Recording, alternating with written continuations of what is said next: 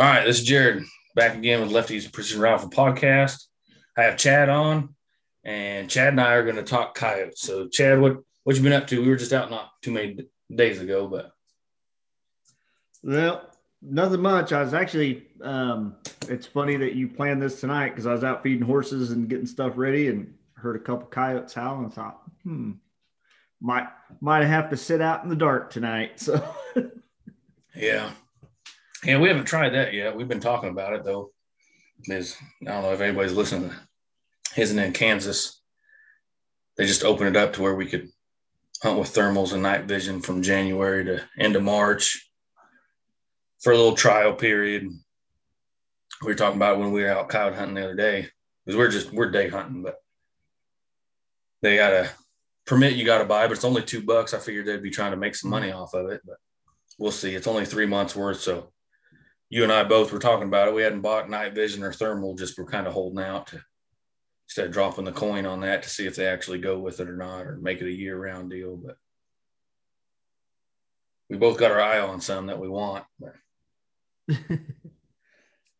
So we'll get into it, trying to just kind of let people know what's going on. So I had to look back at our pictures, and I'll post the pictures up on Facebook and Instagram. But the first time we went out was January 10th, so it's a little over a month ago. mm-hmm. And I haven't done as much coyote hunting as I usually do. I've been a little busy. I got a side gig working at a little outdoor shop, trying to recoup some of the funds I've been spending on the hobbies. But so I haven't been out as much as I wanted to. But we got on January 10th. It's the first time you'd gone out to this place with me. The place we went is out in eastern Kansas. It's the place that I deer hunt, private property, and basically trade the farmer working his cattle and his calves. He's a one-man show. He's had the farm and his family for 3 or 4 generations. And it used to be his grandpa and his dad and his uncle all used to. Well, now it's only him. So my buddy and I go out there and trade working his calves for hunting private land. And I think he's got 1,000 or 1,200 acres that we hunt. So do that, go out and deer hunt it. And then after deer hunting's over, then I usually focus on coyotes. So January 10th, we went out the first time. And I'll let you get us started. So we'll start with gear. Basically, what were you shooting that first time we went out? I've been carrying a six Creedmoor. It's just an Origin Action. It was actually my backup competition rifle. I've turned it more into a hunting rifle. It sits in a MDT. Actually, I take that back. It's an XLR Element chassis. 16-inch. It's a Savage barrel. It wasn't fit to the Origin. I just used the Savage barrel since they have the Savage threads with a 7 twist. Topped. I actually do have my other Minox on it. Because I'm a little spoiled by that. And then I run a Silencer Co. Harvester suppressor on it. Yeah, what to get a picture of your setup. It's got a folding stock. You just shove it in your backpack. I'm kind of jealous when we get to hiking in and out of these joints because you got everything in your backpack. So let's see. So I was shooting. Yeah, you got a nice little short rifle suppressor. The first time we went out, I was shooting my 6 Creedmoor that I actually picked the barrel up from you. Mm-hmm. A while back. Hell, I mean, it might even have been a year ago, but I picked it up from you. It's an 8 twist, 6 mil barrel, and 6 Creed. I'm shooting just the Hornady Varmint Express 87 grain V Maxes. So I bought 100 rounds of factory ammo from Chris at Kansas Arm Supply just to get me started because I got it set up kind of late. And it's the same thing, but it's a Rimage barrel. So it's got a barrel nut on an impact action. I put it in a KRG Bravo. It's as budget build as I could get. I got that KRG Bravo on one of the President's Day or one of the sales, and it was left-handed, obviously, and a blemish. So I ended up getting for like just over $300, which is a pretty good deal, I thought. So it's in a KRG Bravo. One word to the wise: if you're going to get a KRG, at least a KRG Bravo, right or left-handed, and putting something in it with a trigger hanger, you're going to have to do some dremeling, some home gunsmithing to make it fit. So I had to do some cutting on it, which there was a guy on Sniper's Hide that had posted a little how-to that he had done it with a right-handed impact because the trigger hanger makes contact with it's not bedded, but the aluminum block. So you have to cut that down a little bit. You have to sand down some bolt heads on the trigger hanger and on the stock itself. Didn't take me long, 30 minutes, 45 minutes, taking my time. Had it all in there. And then I've got a Vortex Strike Eagle for scope on it. So I tried to make it as cheap as I could just to get it out. And then I have a backup action if I ever need it. So that was my first setup. I didn't have it suppressed. I had a suppressor, but it's been sitting on my AR. So our first hunt out, January, you're shooting 6 Creed. I'm shooting 6 Creed. I had to get off work. I don't get off work till 7. So I don't think we made it out there until even 9 or 9:30. Yeah. We were hunting by. So we really didn't get a hunt when I like to, right at sun up and right at sundown. So we got started kind of late, but we figured we'd give it a shot. Our first set was kind of the first thing you get in. So the farmer's property is cut right down the middle by a road. He's got just about as many acres on the south side of the road as he does on the north side. So we kind of split it up. It all depends on if you get in a north or a south wind. We usually really don't get any east winds out there, but sometimes we get some west. So you can kind of hunt into the wind one way or the other. I think this time we started out by call it the rock quarry. He's got a little rock quarry on the south side. I've shot a couple of pairs off that spot. So it's always been a real hot spot. And we set up out there in our first stand and didn't see nothing, I don't think. No, we spooked 2 doe walking in, but that's about it. Yeah, because it's just off. We have a feeder. We coyote hunted right around the feeder. It's kind of a flat spot and a little bit open. Everywhere that we hunted at, I think probably what was our longest range both times. What was our longest? Like maybe 300 yards was the longest. Yeah. Shot we would have had. 200 are in really where we set up at. So it's not real open. A lot of cedars. There's cattle. It's a cattle farm, so there's cattle around cedars. So first one was a nothing. We went. He's got 2 chunks of property. We call it out east. It's about 5 miles from his house. Everything else is right around his house. So we went out east, and I was telling you that the only other time, at that time, I'd only hunted it once because he actually leases that out to some other folks. My buddy and I don't hunt that one. We work cattle on it, but we don't get to hunt it. So we went out east, and the one chunk that we hunted first is like 300 some odd acres. We just hunted basically the front half of it. I'd been out there once with one other buddy, and I was telling you, we saw 5 or 6 coyotes kind of come in a pack. And 200-300 yards down the hill, there's this creek. And last time we had hunted it, they come straight down the hill at us, got to the creek, and then disappeared. And I ended up shooting one that come in from behind us, actually, with that buddy.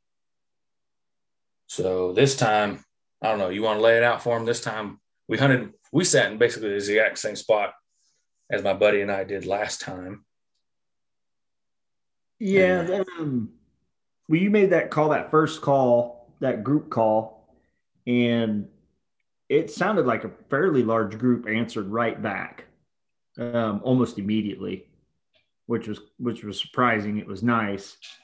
And just like you said, they one came in and another came in and we just started counting them, and 6 total came in, but I think about the first 3 or 4 kind of ran through, and they were trying to circle around in on that call to get wind of it. We had 2 stop. I think they were both right at 340 or something.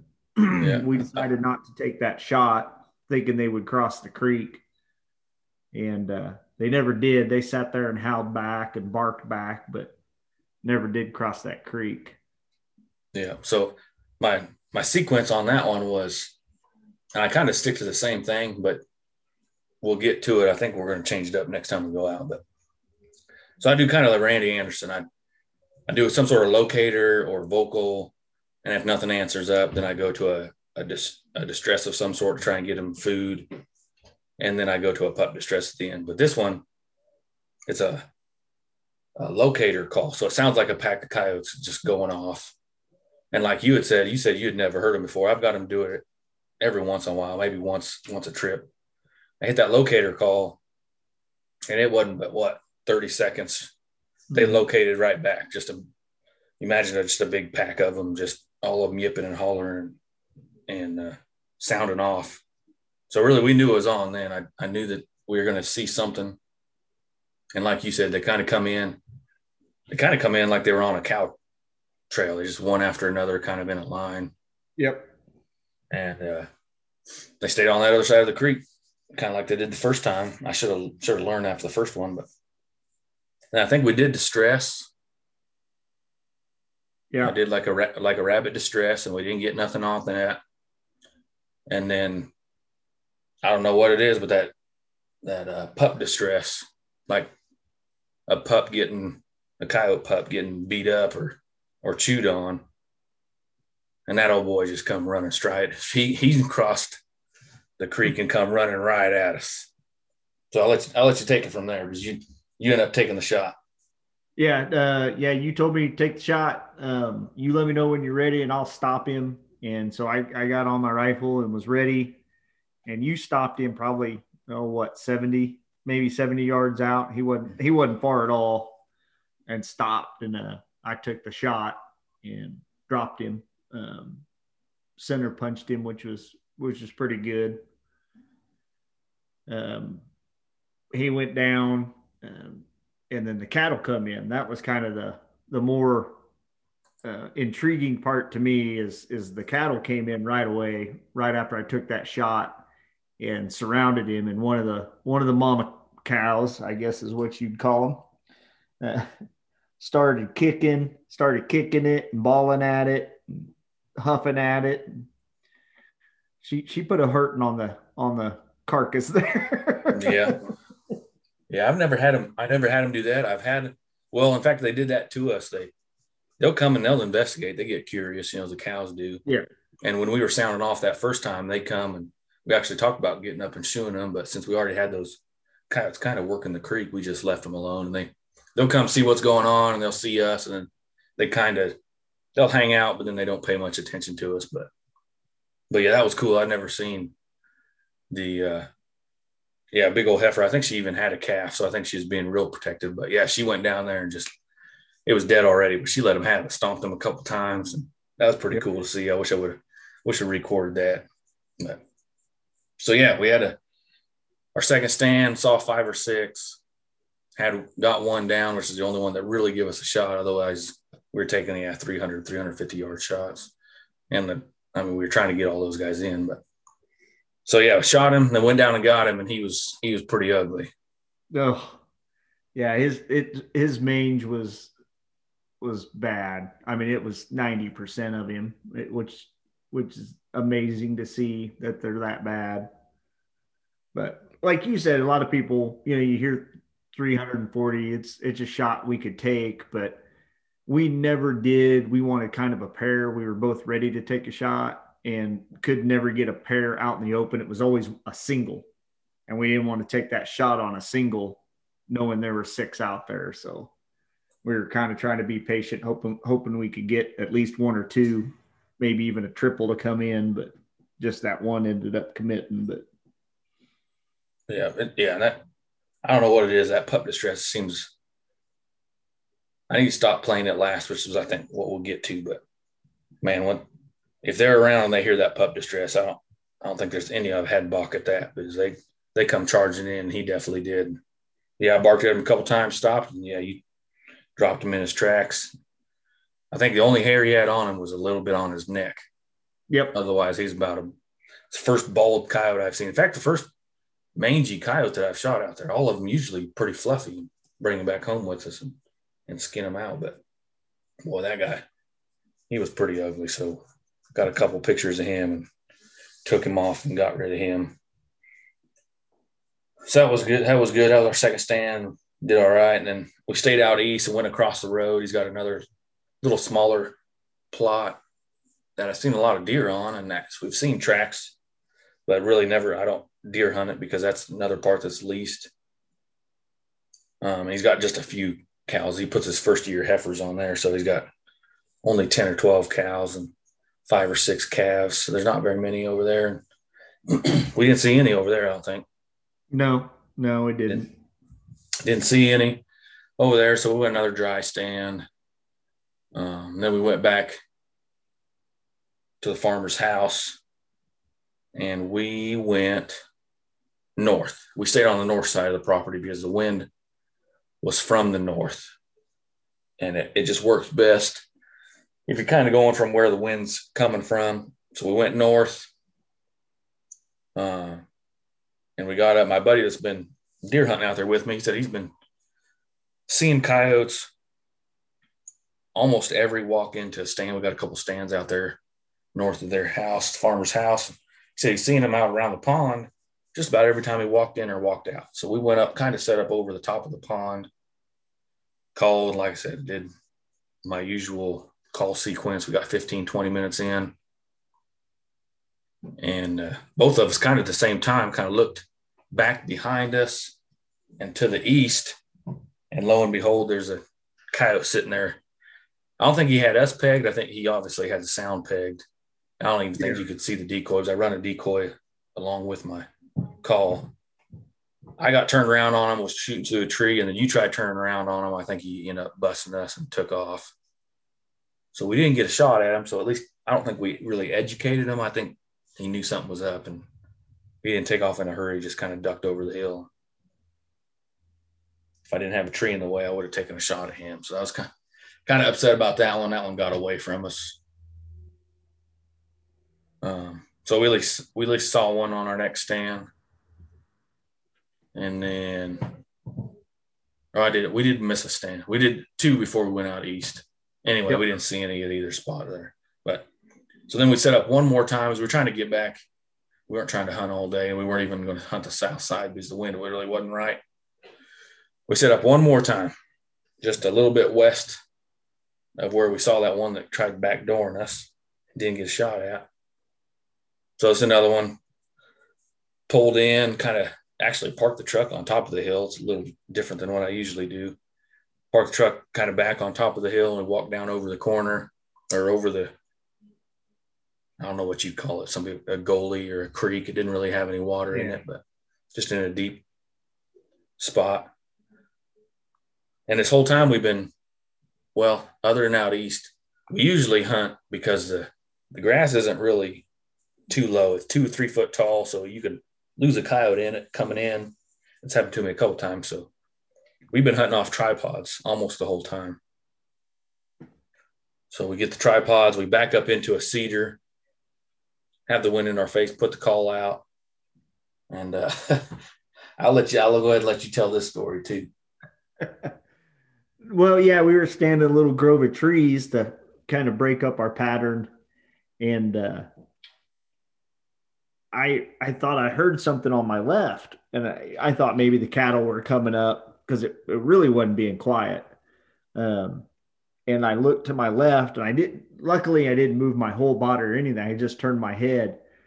And the same time I turned my head, the coyote that had snuck up behind us, that was about 5 feet from me, turned his head and saw me. And really never did spook. He got nervous and took an immediate left turn and started to go away from us, but he picked a cow path and went in a straight line. And I reached up, spun my rifle, and I got on my scope and pulled the trigger, and my gun was on safe. And I fumbled with it a little bit and got it off safe. And all I could see was practically the top of his ears as he was trying to slide down the backside of that little hill. And I sent it and nothing. Jared grabbed his rifle and tripod. I kind of just took off without mine to go run over the top of the hill, and Jared was following me with his rifle just in case. And I crested that hill, and it was laying there, and I caught it. I caught it right in the back of the noggin. So yeah, it had been comical because I left my rifle in the tripod. I'm carrying this big old tripod. It hadn't been funny to see, but yeah, because where we're hunting at, it is Kansas, but it's rolling hills. So it doesn't take long before they get behind a hill and they're gone. And I think that's what this guy was trying to do. He's just trotting off a little bit. You got him, I think, at the last instant you could get him before he disappeared over that little rolling hill. And yeah, so that one wasn't really a real pretty one to take a picture of, but you got him.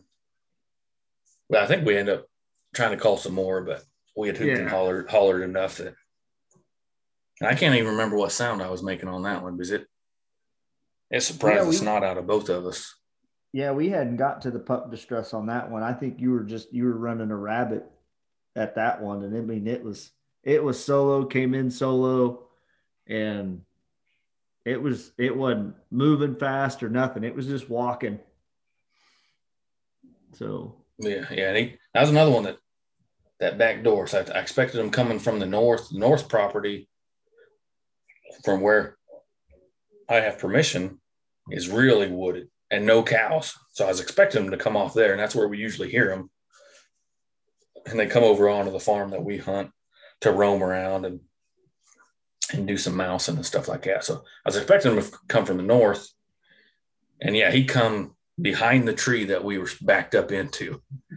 And I saw him as soon as you saw him, and it was on after that. I mean, yeah, he was 5 to 10 feet from you. So that got the blood pumping a little bit. So we ended up getting that dude. And I think we called it quits. I think that was our last stand. Yeah, that was the last stand. It was starting to get late. So yeah, so we finished off on a good note there. Ended up taking 2 on that trip. I think we counted 8 or something like that. 8 total, yeah. And ended up taking 2. So numbers weren't real good, but we took everything we shot at, or you shot at. You ended up taking, actually, you took all shots, because at the time I was shooting that 6 Creed and it wasn't suppressed, and I really didn't want to shoot any more than I had to. And I like just running the call and kind of seeing how they're going to act anyway. So you took two shots, and we had 2 down, got some pictures. And that one I think he didn't have any mange, I don't think. No, he was fluffy. He was good looking. Yeah, his noggin was kind of destroyed, but got one down, saved some fawns and saved some calves. In fact, I don't think I ended up showing you. I talked to some of the guys at work. The farmers, actually, he had told me, get off subject a little bit. He had told me before those coyotes will come up and get a hold of those calves' tails or cows' tails and pop the tails right off. Mm-hmm. And I had never seen it. In fact, when we're working calves, that's about the only way we can get them into the chute sometime, is we take their tail and kind of wrap it up over their back, and you can pull them and it kind of coax them in there a little bit. And sometimes some of the big old calves, we get to wrenching on their tail, get them up in there, and they get in there, we give them their shots and do what we got to do and let them go.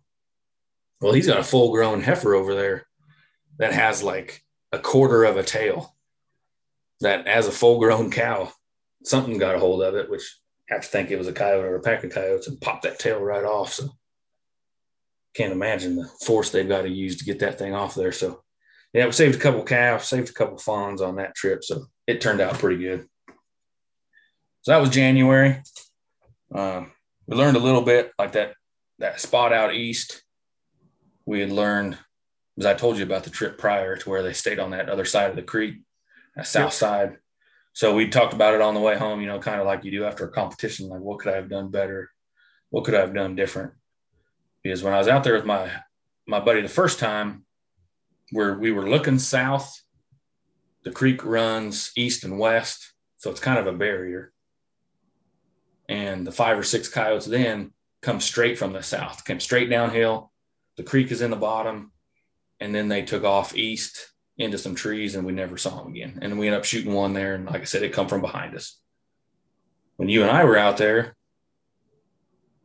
5 or 6 coyotes sound off, but they came from the west on the south side of the creek, followed the creek, went to the east, same trees, and just kind of disappeared other than the one that came over. So we got to talking.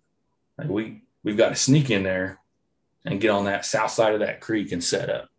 Mm-hmm. Yep. So we went out last weekend. What was it, Sunday? I think we went out Sunday. And we just went straight out there. I was like, well, I've seen enough coyotes out there. We aren't going to mess around with anything else first. We're going to go straight out to the east side and set up and do our thing. And now we're well into breeding season now. So I figured they're going to be paired up. I was hoping we were going to see some big groups. I figured we probably wouldn't just because they'll be split up. So we go out east, set up the truck up top of the hill behind some trees like we usually do. Walk down there. It was 300 or 400 yard walk to get down the hill and across the creek. Yeah. I'd never been across the creek right there. I've been on that backside of the property checking for cows and checking fence, but you got to go through some holes that are big enough to swallow a truck. So I didn't want to take my truck down there and spend the day trying to get out of the creek crossings. So we just walked down there, got across there, found a decent spot to set up, I think, and set the call out there. I figured they're probably going to be close. So I started off with that exact same locator, that group locator, and did it pretty quiet, a lot quieter than I usually do. And shoot, it was how long into it? It played once, and it's only like a 10 or a 15 minute or 10 or a 15 second sound. And it was like a minute and a half, probably. I didn't look at I got a timer on my call remote that I reset once we get started so I can kind of tell what time they come in. But it was a minute and a half, 2 minutes, come in, and we got to set up pretty well. You always set up on my left because you're right-handed, can swing off to the left easier. I set up on the right, but I'm left-handed, can swing to the right easier.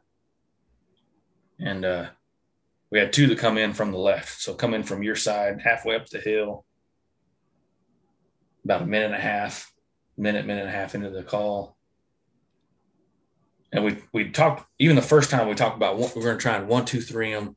You take one, I'll take the other. We'll figure that out. 1, 2, 3, shoot, and see if we can't knock down a double, a pair.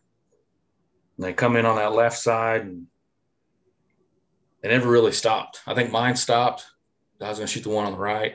Yep. Mine had stopped, and then yours was behind a tree or behind the bushes. And then yours stopped, and mine kind of got down into a different creek or a different deep spot, and I couldn't see it. And then I thought they had spooked. They kind of started running back to the south away from us. And I think I changed it up to distress. And they come back down the hill. You end up seeing them. You end up finding them coming back down the hill 5 or 6 minutes into it now. And there was one come charging in. And this time I'm shooting my AR. So I'm shooting suppressed. Get into that. So I'm shooting suppressed. So we're both shooting suppressed. You're shooting the same gun. I'm shooting my AR in 223. Suppressed. I haven't had it out since last year. So you can tell the excuses are coming, so you can kind of tell what's coming. I hadn't had it out since last year because I've been shooting at 6th Creed and I love it.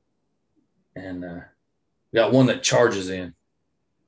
It charges right down to the call, probably 20, 30 yards from the call, stops, centers up. You tell me to go ahead and shoot it. You're on the other one, which is still a couple hundred yards out. I center up on it, pull the trigger, and a big air bowl. And then I shoot a couple times while it's running, but I didn't connect either. So I miss. First time shooting with you out there, and I miss. And you actually shot at the one running and put it just over the top of his head. So then, of course, I'm feeling all dejected and upset because I don't know, that thing was 100 to 150 yards away. I mean, it wasn't nothing but a chip shot. Definitely didn't expect to miss. When I saw that thing running after that, I was like, oh, man, this ain't good. So that was our first stand. I miss. You end up taking a low percentage because that thing was running hard. I shoot a couple times while I was running. We go look, nothing, no blood, nothing. So now I'm getting upset. I'm starting to wonder what's going on. Is the gun off? It hasn't been even out of the safe for a year since I took it out coyote hunting last time. All upset. We only saw those two. So this is a spot that I've seen 5 or 6 a couple times. We only saw those two. First set of the day. And yeah, I missed. So upset. You're trying to talk me up. Yeah, we'll see more. We'll see more. Like, yeah. Anyway, you know how it goes if you've been out coyote hunting, you miss one, especially a chip shot. So we go over on the north side again. Nothing. Again, so I don't know what's going on that spot. Haven't ever seen a coyote over there, but see the tracks and everything else. We saw tracks while we were walking in. Yeah, we did see tracks. That's surprising because it's laid out. It's laid out where you would think they would funnel down through there pretty good on a hunt path, but yeah, we haven't seen anything down in there. So struck out on that one. Then so this time the wind is kind of out of the southwest. So we hunt the south side of the property. And all the spots that we hunted, I've seen coyotes, either deer hunting or coyote hunting. So we make 3 sets on that south side and nothing. So it is 4 sets total. So the first one we saw the 2, I miss, make 4 more sets and don't see nothing. Not even, I mean, we didn't spook any walking in, like nothing else. So now I'm really starting to get upset because I missed that coyote. So this time we're talking, all right, we'll try one more. We ended up stopping and talking to the farmer for a little while. He just got in from feeding. And I think it was 1 or 2 o'clock in the afternoon. We sat on the tailgate and ate lunch after one of them on the south side. Went over on the north side, talked to the farmer, told him, yeah, we'll go up here behind the house.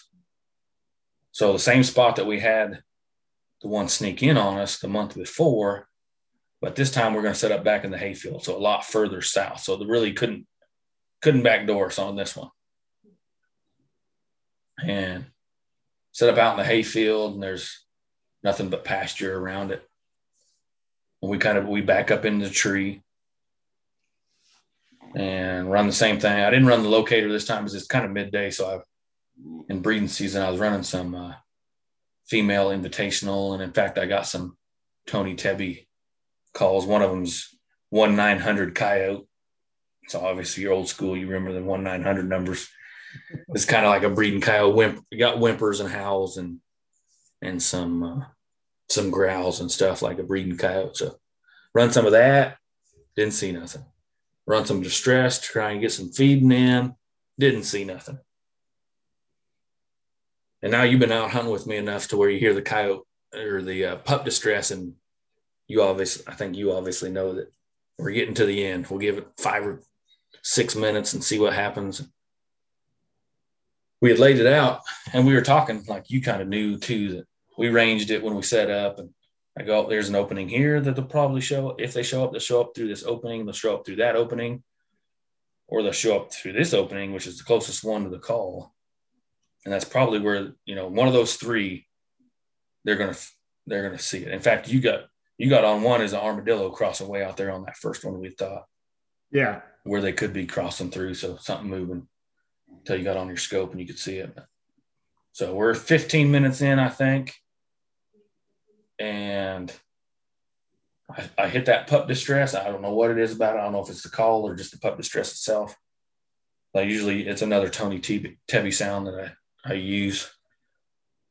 And lo and behold, we got 2 of them coming. I see them coming around the cedars. That's kind of my area that I was watching.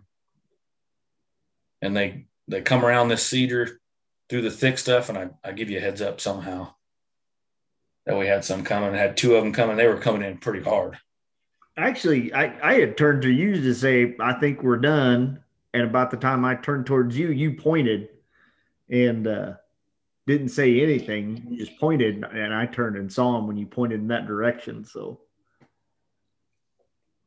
yeah, so we had 2 coming in, charging pretty hard. And this spot's kind of hard because I always put my call on a tripod, because if I don't, and it's a cut hayfield, I mean, the field, I mean, it hasn't been growing, so it's only 2 or 3 inches tall. I put my call on the ground before, and I have a Fox Pro. It's an old school Fox Pro, like CS24. And I put a decoy off to the side that I can run on the auxiliary button. Well, if I put that on the ground, my range is cut down to like 50 yards or less. So I put it up on a tripod, which is only about 2 feet off the ground. But you see this tripod sitting out in the middle of a hayfield. There's no cover for it. I didn't think it was going to work that well. And we have them, they cut through the fence, through the pasture fence. And now they're like, 75 yards away or something from us, only like 20 yards from the call.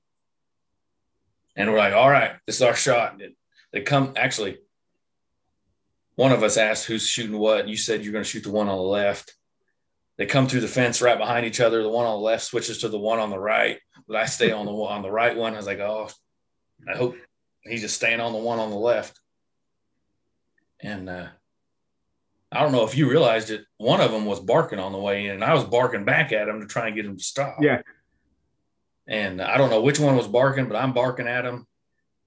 And I got a Argos on that AR that I was shooting. And I didn't realize it. I've been kind of spoiled on the optics. But I couldn't see yours. They were close. They were close enough. And then, we ended up dropping them 10 or 15 yards from each other. Mm-hmm. Yeah. But I couldn't see yours. So I was just watching mine. Of course, I get tunnel vision. And one of them's barking. I can hear him barking. I'm barking back at him to try and get him to at least stop. They're coming in pretty hard. I can't see yours, and I just start counting because mine finally stopped. I was hoping yours was stopped. And I just start counting, and on 3, I hear your gun go off. I go off right after it, and I hear 2 thuds. It's like, oh, snap. So I get up out of the scope, and I see him, and I think we were both doing the hollering and doing the dance then because it was pretty exciting. I think we were 20 minutes in by then, so usually longer than most people will sit. But yeah, we 1-2-3'd them, and that was the first time I've ever done that. I shot 1 double on my own.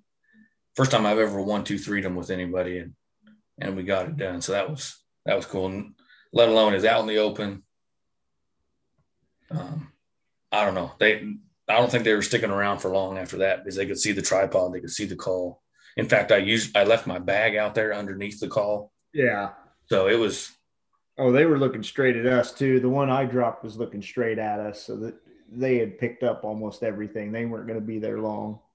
Yeah, so it's pumped. Of course, we got out there and hooping and hollering and high-fiving. So that was pretty good. We dropped 2. Like I said, we did the 1-2-3. Never done that before. We had talked about it both times going out. So the plan definitely come together. And by that time, it was 2:00 in the afternoon on Sunday. I just got off work, so I hadn't seen the family. You're trying to get back to see the wife. So we're like, all right, calling it. Ended it on a double. We didn't even hunt anymore on the north side. The wind was kind of wrong for it anyway. Went back and talked to the farmer. In fact, I told him when we left the first time, like, oh, if we're back in 20 or 30 minutes, we'll give this one a shot. If we don't kill any, we're calling it a day. And we were back in 20 or 30 minutes, and he asked us, yep, we had 2 of them. And in fact, these 2, so we were talking about that too, because it surprised us because they were both female. Both females and come in as a pair in breeding season. So that surprised us. And they were a little bit manged up. Not as bad as the prior one, but they had about half their fur. So and just the couple of weeks before, the week before, like we had some highs in the -10s, -15s were the highs for the day. Yeah. So these coyotes making it through that, I mean, it kind of tells you how hardy of an animal they are and how they can get through it, because they weren't as bad as that first one we shot that first week, but they had about half their fur left on their hide. and they come in ready to get after it, ready to fight, see what's going on with the pups. I don't know if you checked I checked mine, and it wasn't bleeding like you usually see for a canine breeding season. So I don't know if they were done or just weren't in heat or already been through heat or what, but I know there's some folks around this area that have been posting pictures, trail cams out still, and have posted pictures of coyotes locked up like canines will when they breed. So I don't know what was going on with them out there. I didn't even think to ask you about yours. Well, I know we both checked to see if they're male or female, but we got some pictures kind of set up what we were shooting in the tripods. So I'll post those pictures up so you can kind of see what we were shooting. But we called it a day on that one. So what do you think? What are the lessons learned after this second trip out? I think we'll probably make one more trip out, I think, while it's still cool. Yeah, I mean, I'd let me know. I'd love to go again. My lesson learned is you didn't finish your story on that pair. I always tend to check where I hit a coyote, make sure I hit where I was aiming. And Jared, I looked at mine. I center punched it, and Jared looks and he goes, I said, did you aim at its neck? And he goes, no, I aimed dead center. And about that time, there was a long pause, and he looks at me and he kind of grins and he goes, I haven't shot that rifle in so long. I can't remember. I may have that zeroed at 200. Yeah, I forgot all about that. Yeah. That's what made me realize, because it was 2 to 3. I mean, even more than that, 3 or 4 inches higher than when I was aiming. Yeah. And now that I think back about it, because I had the suppressor on. The suppressor never come off that gun since I've been shooting coyotes. And out of Bill's, it's 200 yards. The farmers, it's 200 yards or less usually. So I just had it at 200 yards and held under if I needed. And that's what made me realize it was like, oh man, I about missed another one. It was off to the left just a little bit, but I don't think that one was going to get away. But then I get to thinking back, and even on the running shots, I was leading it 1 mil to 2 mil, and it was 100 yards or less. So I should have been on. But I think I was probably just shooting over its back the whole time. When the running, I don't know about the stand. I still should have at least neck shot it, because I was trying to center punch that one too. But that's what made me realize. And then, of course, in our a chat, I hear it a couple of times now to make sure I know where my gun's zeroed. Because today, in fact, now we're on zero in guns. Today was nice enough. I'm shoot here in Kansas. I think, did it hit 70? No, it didn't hit 70, but it got mid 60s, I think. Yeah, it was 66, 67 at least. Mm-hmm. I ran out, so I was working my part-time gig, and I cut out of there a little early and ran out to the range.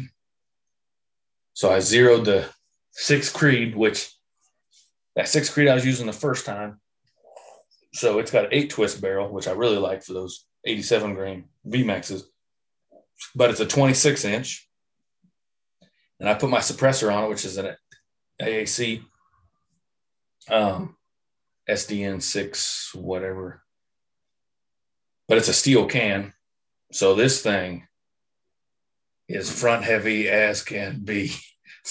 It was actually kind of hard to zero this thing. So once I put it in my tripod and clamp, I was usually clamping them right, kind of back around the magazine well on that AR or my competition gun I do. It's balanced pretty well. This thing's going to be way out front because it is front end heavy. But I got a zeroed, confirmed dope out to 600 with it. And I'm going to make, on my AR, I've got a little cheat sheet on my cheek piece for every 100 yards. I've got the dope. And then I've got a 10-mile-an-hour crosswind, which Kansas, you're at least usually dealing with a 10-mile-an-hour crosswind of some sort. And then obviously you can cut it down from full value. But so I've got my dope. I'm going to do the same thing for that 6 Creed, and laminate and duct tape and tape a little cheat sheet, Excel spreadsheet that I made up for the AR on the 6 Creed. Got the dope confirmed all the way out to 600. And that's it. Zeroed at 100 yards. So I've got it now.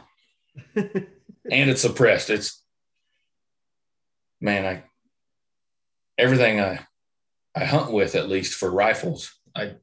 We've talked about this before. You and I both majority hunt with bow, but rifle, if I hunt with anything with a rifle, it's suppressed. I like not having to wear the ear pro, ears aren't ringing, and the suppressor's just going to stick on the 6 Creed now.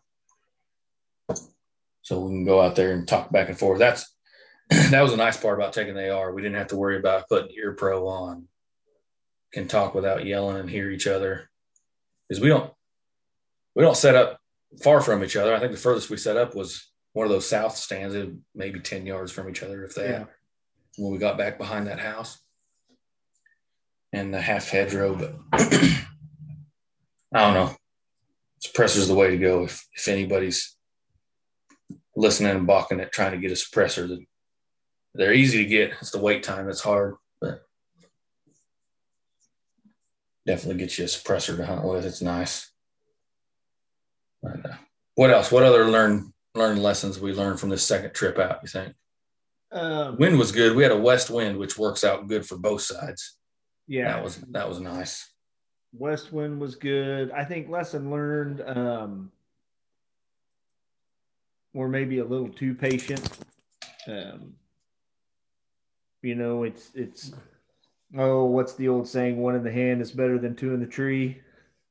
We probably should have taken that first shot when that first yoke presented itself instead of trying to get that pair.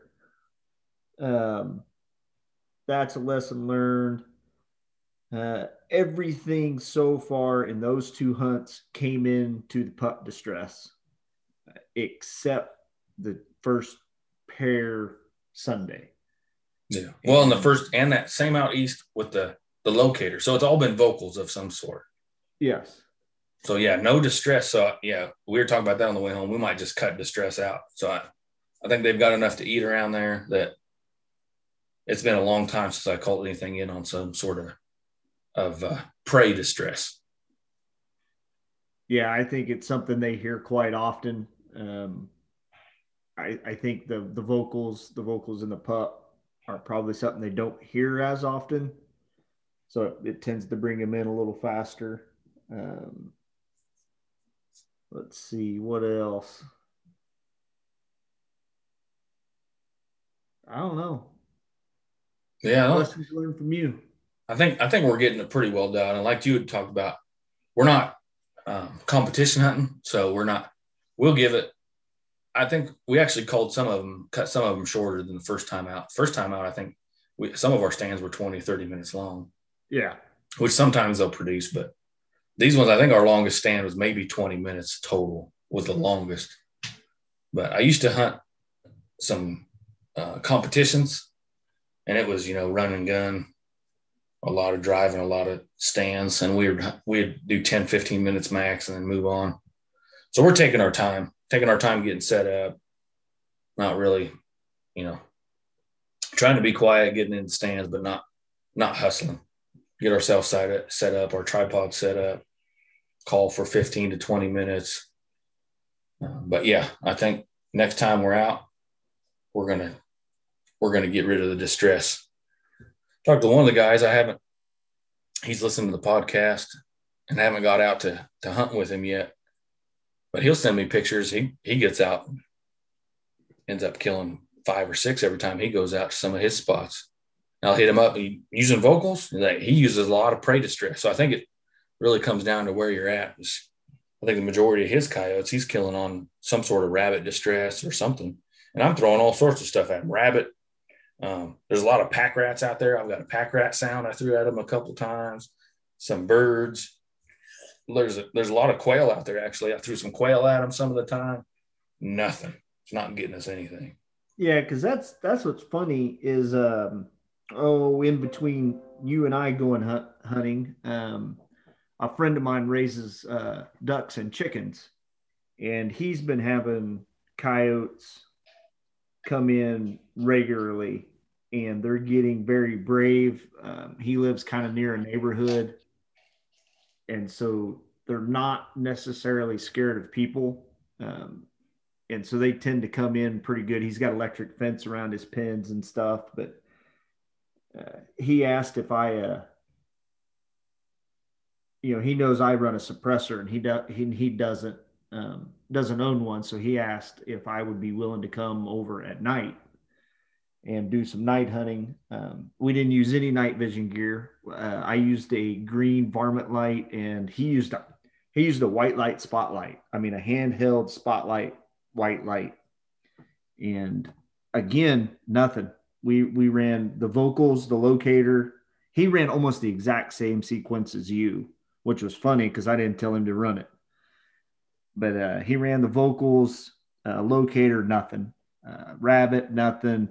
And eventually I kind of looked over at him and I said, "Hey, you got a pup distress on that?" And he said, "Yeah, I'll play that real quick." And as soon as he hit it, 2 came in, and they were close. So they had been just sitting out there that whole time. And then we were at about the 20-minute mark when he finally played that, and those 2 came in. So again, it was kind of that pup distress is what brought him in. So it was a little different. I thought that was kind of different, that, 2 different really parts of Kansas, from the Flint Hills to near the Nenaskaw River here south of town, south of Wichita, that they did that. Yeah. I wonder how many of them sit up out there we don't see, that they're just kind of, they're smart. They're trying to figure us out just like we're trying to figure them out. But tell me, that pup distress thing's been a killer here lately, the last couple of years. It seems like if they're around, they come in charging to that. But yeah, like we talked about, our next time out, we'll give them a couple weeks, and next time out, maybe we just do vocals, just straight vocals, and then go to the pup distress, go to another, the pup vocals is at least where we're hunting at, which we got another spot we might have to try. Another guy that's told us to come out and give it a shot. He hunts coyotes too, but we'll have to try and get out there and get to his spot. He's got a big cattle ranch. Give it a shot in a different part of Kansas to see what they do. Because back in Iowa, when we'd hunt them, the rabbit distress was about all you needed. If they were around, they would come running into that. But I don't know. It's kind of cool to hunt the hunter. So it's make you think. Real challenge. One other thing I learned. I set up that 6 Creed like you've got, and it's probably only going to be a 26-inch barrel for the rest of this season, because that thing, oh my goodness, it's long and heavy. So I'll probably end up sending it out to Caleb at CJ's Precision Rifle Works, the one that does my competition barrels, and have him cut it down. In fact, I might see if he just got a shoulder barrel, but like you, it's mine's a Remage though, but it's got a barrel nut. So it's not as easy. Doesn't take too long, but it's still not as easy to set it up. I'd like to be able to take it off if I get a shouldered barrel and just take it off and put it on. But probably send it out to Caleb and have him cut it down, because that thing's ridiculous. But, I got a hacksaw, man. Let's take it off. yeah, and you got some. We'll be able to thread it too. Yeah, thread it up. We can do it, I'm sure. Well, if there's anybody that could do it that's not a gunsmith, it's you. You got some pretty cool irons in the fire. We'll have to get to that someday. Between you're getting in there like Mike and starting to do the 3D printing. Yep. You do the casting. You're doing some casting stuff. So we'll have to get some of your other hobbies in here and see how they relate to precision rifle, because you've been doing a little bit of both. Yeah. Relating to the precision rifle stuff. So. Yep. I've got another casting that is 100% precision rifle related that I'm still working on. I've failed at it 3 times, so we can save that for future, but we'll get there. Yeah, we'll get that on there. I think I'm trying to talk Chris into coming on sometime too, since we're starting back up. We did an end of the season, get you and Chris on, and try to do a new season, what we're looking forward to on one of the future episodes. But what do you got for parting shots? Got any shout outs for anybody? No, well, Kansas Arm Supply. Chris is always there when I need him. Um, and I haven't bought any new products, so I haven't. Well, you've got a new call. In fact, we should have got it out. So I'm running a Fox Pro. Oh yeah. You got a new call. How do you like it? What do you got, and Uh, how do you like it? I got an Icotech. It is the Icotech oh Saber. It is their second to their high grade. It cannot play dual calls at the same time. It's only a single sound at a time. I've never really been one to play dual sounds, so it didn't bother me not to have it. I happened to stumble across it on sale, and so the price was almost irresistible. I got a 10% veterans discount, and then with it on sale and everything, I picked it up for $210, Nice. which, yeah, I really like it. It sounds great compared to what I've been using. I had an older Icotech. That's kind of where I started with that brand.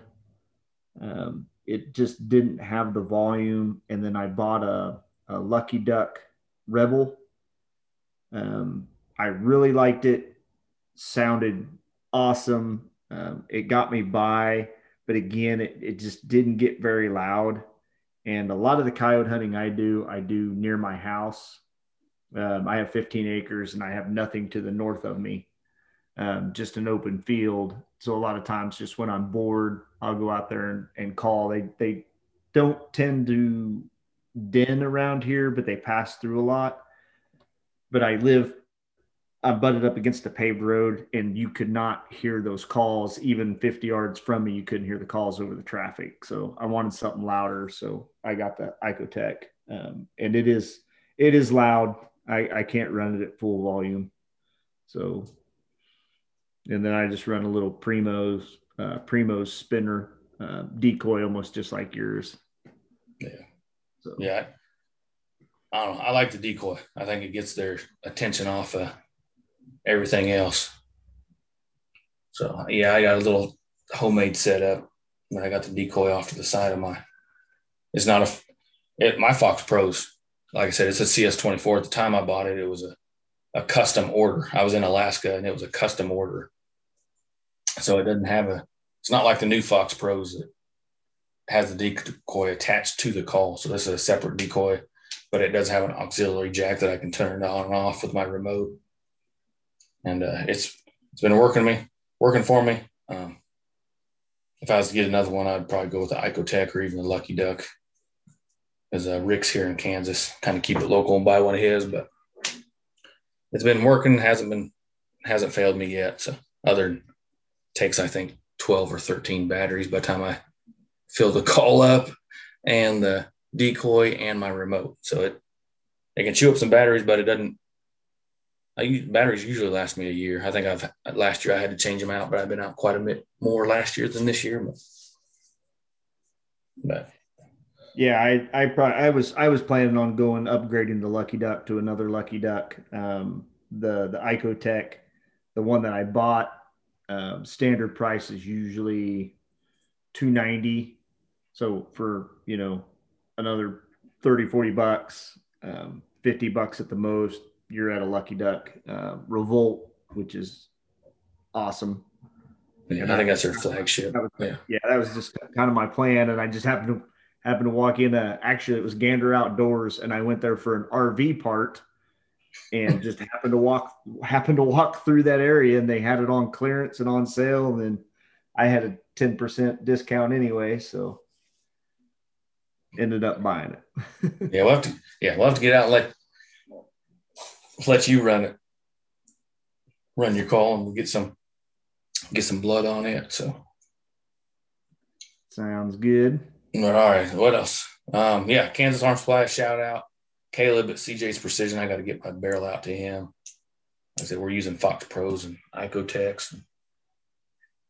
Nothing bad to say about them. It's been dropping first, so been working pretty well. Any last rounds? Nope. Good to go. All right, Chad. Thanks for coming on. Like I said, we'll have to get back out there again. We'll do another episode. Try and get Chris out there with us if we can steal him away for a little bit. He stays busy, but see if we can't get him out there with us. But all right, man. If you ain't got nothing else, I'll get you off here. All right, sounds good. All right, thanks, Chad. Thank you.